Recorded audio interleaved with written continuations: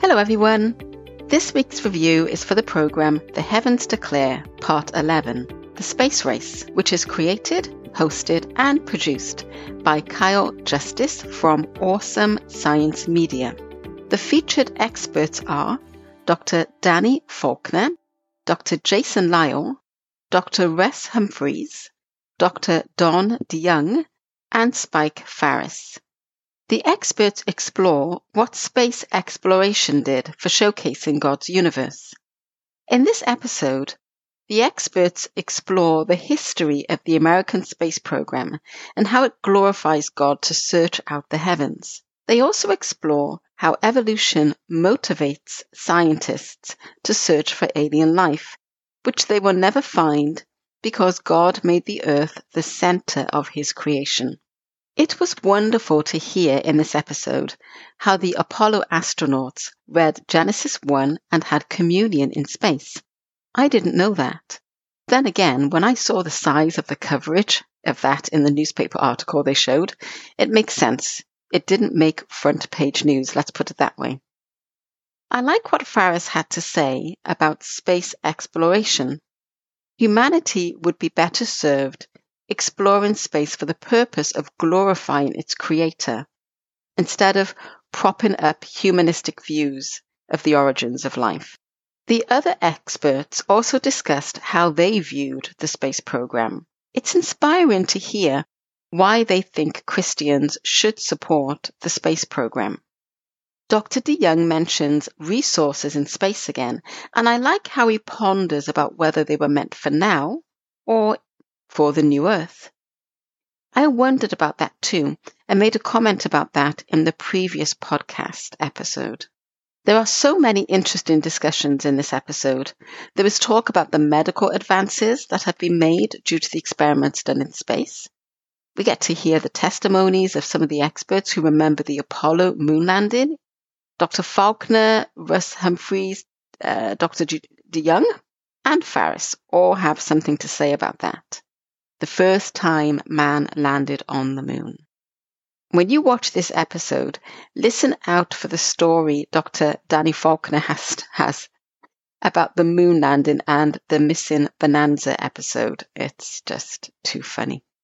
Dr. DeYoung gives some good advice concerning the notion that the moon landing is a hoax. Now, I dabbled with the idea myself in the past for like a minute, then forgot all about it. I was reminded of it when I watched this series the first time around and pretty much dismissed the notion of if it being a hoax after that. I think it's good to question things, but it's also very important not to get caught up in theories that have little or no substance. There was an interesting discussion about man versus robotic missions. We also get to hear about the Hubble Space Telescope and what the Hubble has uncovered concerning origins of life. The experts revisit if Christians should support the space program, a great discussion about how the motivations of the space program has changed since the 60s, which leads to another discussion about other life forms in the universe. I like the question the experts ask. If evolution is true, where is everyone? Psalm 115:16 and Isaiah 45:12 are referenced during the discussion of alien life forms. And Psalm 115:16 says, even the heavens are the Lord's, but the earth he has given to the children of men. Isaiah 45:12 says, I have made the earth and created man on it. My hands, stretched out the heavens, and all their host I have commanded. The experts give various scripture-based testimonies to the uniqueness of the earth and its inhabitants. There's a bit more concerning the topic about whether space should be explored based on the account of God giving man dominion over the earth. Dr. Russ Humphreys says, God hasn't said we can't. Have you ever thought what inventions God approves of? I have. Were we made to have certain things? Are there certain things we were never meant to invent? For example, what does God think about passenger planes?